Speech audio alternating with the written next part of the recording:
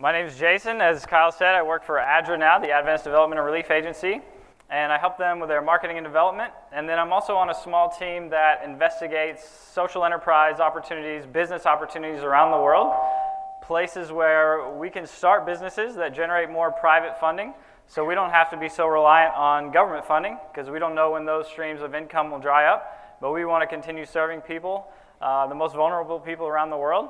And so if that's your interest and your passion too, come talk to me afterward, and we can sit down and discuss those ideas. But that's really what we're interested in at ADRA, getting into that space.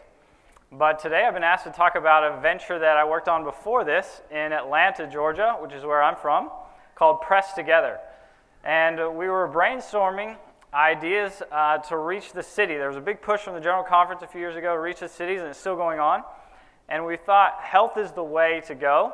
And we wanted to go after the wealthy. Often in our evangelistic efforts, we go after poor people. They have an obvious need, and then we can meet that need. We thought, well, how can we get into the lives of wealthy and influential people who aren't in our sphere of influence? And so I'm not a foodie kind of guy. I didn't really want to start a restaurant. That's really expensive, but I can make some killer juice. And so we developed some juice flavors at my house, and we said, hey, we're going to do a juice bar. But before we get into that, you guys are all here to talk about business and religion, and as Adventists, at the end of time, no one will be able to what? Oh man, right on cue. And so what are we all going to do? Are we all going to be unemployed shortly? Should we even be talking about this? There's a super interesting quote I want to read to you guys in Last-day Events. And do you remember that parable Jesus tells in Matthew 24, Luke 17, 2 will be sowing in the field, 1 shall be taken, the other left. 2 women will be grinding at the mill, 1 should be taken, the other left. And oftentimes we talk, and the disciples are like, where, Lord? And we're like, is it where are they taken or is it where are they left? And that's the part we talk about. Well, there's a super interesting quote in Last Day Events. This is what it says. Christ declared that when he comes, some of his waiting people will be engaged in business transactions. Did you hear that? Like mind blown, right? Some people are going to be doing business who are looking for Jesus coming when he comes. I don't know how it's going to work. It says, some will be sowing in the field, others reaping and gathering in the harvest, and others grinding at the mill. So I'd encourage you, now is a great time to start a business. Some of God's people will be doing business at that time. So we decided we're going to open a juice bar in Atlanta. So we looked everywhere. And it's like 1,000 square feet in Atlanta, $5,000 a month, and they want you to sign a 3 to 5 month lease. Kind of expensive to start out of the gate, and we're trying to operate on this lean startup model, right? Friends and family financing, the best kind. And so we find this little store. It was a coffee shop in a high-rise that's just off the strip, Peachtree. If any of you are from Atlanta, Peachtree Street is kind of like the main street in Buckhead. And Buckhead is like the premier part of Atlanta. It's where all the wealthy guys are. And so we find this high-rise that's kind of just off the strip, but there's tenants there like Salesforce, the Securities and Exchange Commission, Fannie Mae, Wells Fargo. But the building is only like half full. There's no street parking. It's terrible. And I had to be convinced to go into this spot. They said, hey, we'll let you come in here for $350 a month. And we'll only make you sign a 6-month lease, and you can just go month to month afterward. So this is like free, right? It's cheaper than a shared kitchen. So I'm like, we can at least figure out the business model, refine it, start doing some deliveries and things like that. So I developed 5 flavors of juice, just 5. That's all we had in my kitchen. And we had this grand opening. We had kind of a soft opening where we started selling it and learning the system of making juice. We had this grand opening. And my friend Jared Thurman, he had a panel yesterday. He and I opened this juice bar. So we're there making juice all night. We put on our suits. We had our family come out. And we had this grand opening. We're giving away samples. I think even Jared's mom was there. His wife was there.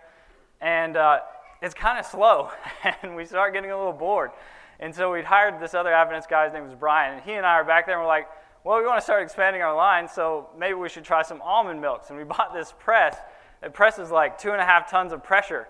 And so we fill this press bag with this almond mush, and we filled the bag wrong. We filled it from the bottom, and you're supposed to fill it from the middle and fold the ends in.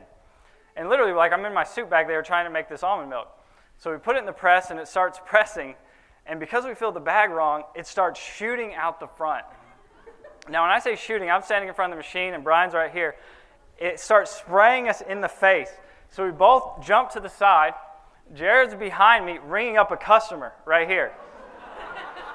The almond milk hits him in the back of the head, and he turns around to see what's going on, and it sprays into his eyes. And so Jared's like down, out of commission, like going to the sink to wipe his eyes. Well, there's a lady buying juice at the register.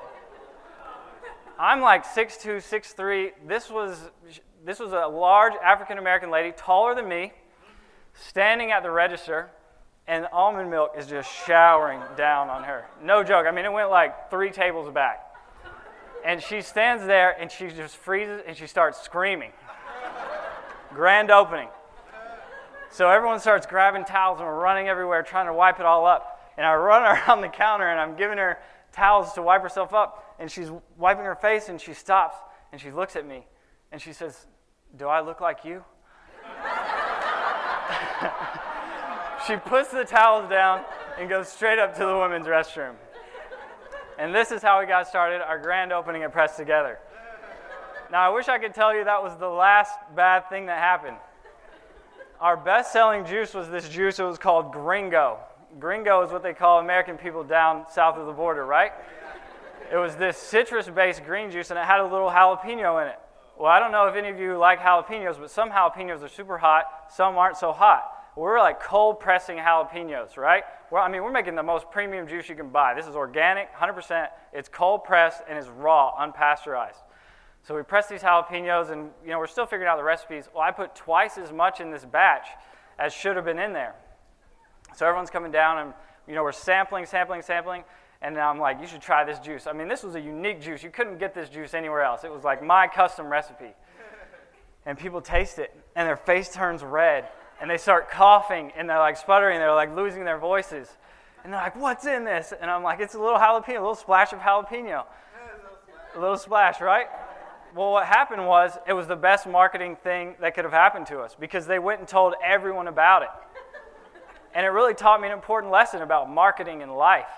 And that's that often we want to blend in with everyone else, right? Maybe we want our clothes to look the same, our social media page to look the same.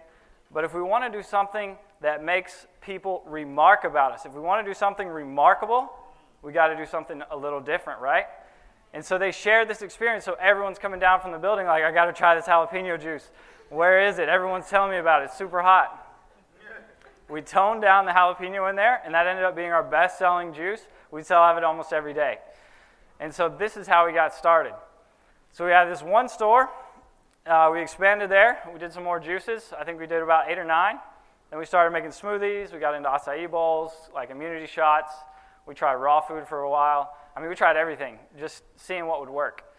And about 9 months later, we opened a second store. And then a year after that, we opened a third store. And the Lord was really blessing. Things were going well. We were delivering to companies every week. We were going to some farmers markets. And so as time went on, we had this lady who was ordering juice from us in these really odd amounts. We started making these cashew milks, and she'd order like 10 at one time. And we're like, that's not really the most healthy thing, to just be drinking all this cashew milk. And so we started trying to find out, what was going on. This lady was married to the trainer of the Atlanta Hawks NBA basketball team. And she'd order all this juice when her husband would go on these NBA trips, because I guess she didn't want to cook and they were more filling. Well, her husband comes home and is like, "Hey, what's that?" He starts drinking some. He ends up losing like 60 pounds. You think professional trainers of athletes, they'd be the most healthy. No, not necessarily. He's like, "This stuff's amazing. I got to get my players to drink this stuff." So he brings us down to Phillips Arena and puts a cooler, like pressed together cooler, down in the locker room of the NBA players. And so we're delivering to the Hawks every week. And he says, "Hey, let me introduce you to my friend over at the Atlanta Braves, which is our Major League Baseball team." So they're like, "Hey, we want to get our players more nutrition. They need to recover better. What do you have?" So we brought in samples for them. They're like, "Hey, we love it." So we met the chefs, and we put it down at Turner Field at the time. And so we had the Hawks drinking our juice, the Braves drinking our juice, and back at that time, the Hawks were number 1 in the East. Now, they're down at the bottom, but they're not getting juice anymore. And so that's what happens.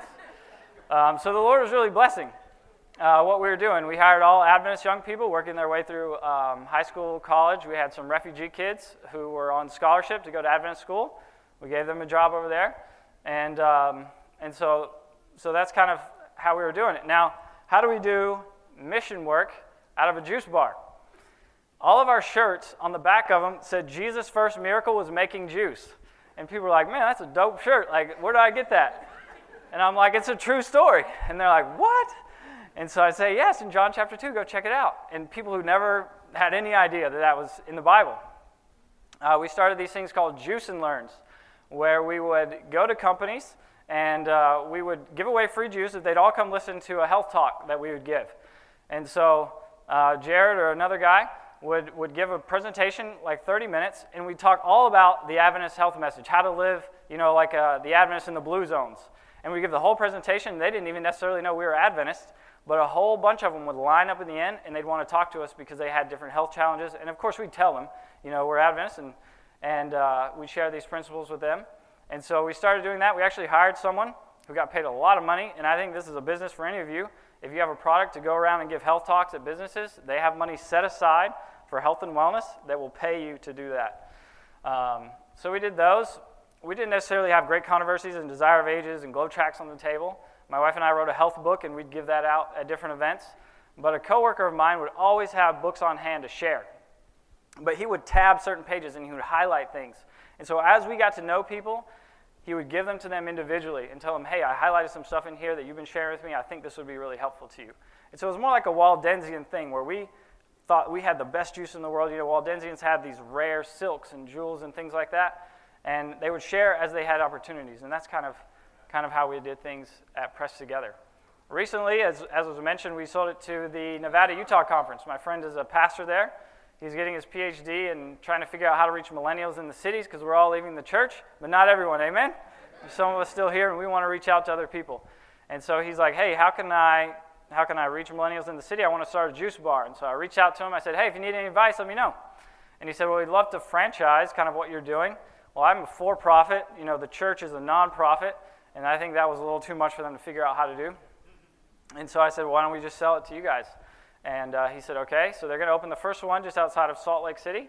And then I think from there they're going to try to go to Las Vegas and continue to expand throughout the Nevada-Utah Conference as a way to, they're going to hire canvassers and people with their literature program to come work there to provide some more income for them and then minister to people in the local community.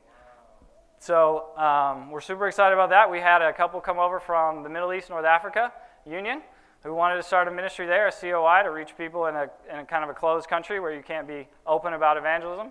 We trained them for a couple weeks. They took everything back, and now there's a juice bar open in one of these closed countries, and so we still are in touch with them. But all this from literally hardly any money from friends and family in a building that we had no business being in. We thought we'd be there for 6 months. I told Jared, 3 months, I'm out of here. And it ended up being our best store for all 3.5 years we were there. We had some great friends there, and the Lord really blessed. And so I would just encourage you, start small, put it in the Lord's hands, and He'll cause it to grow and expand to reach more people for His kingdom. And so thank you for your time, and appreciate your prayers as that ministry continues to go forward in Utah now. This media was produced by Audioverse for ASI, Adventist Layman's Services and Industries.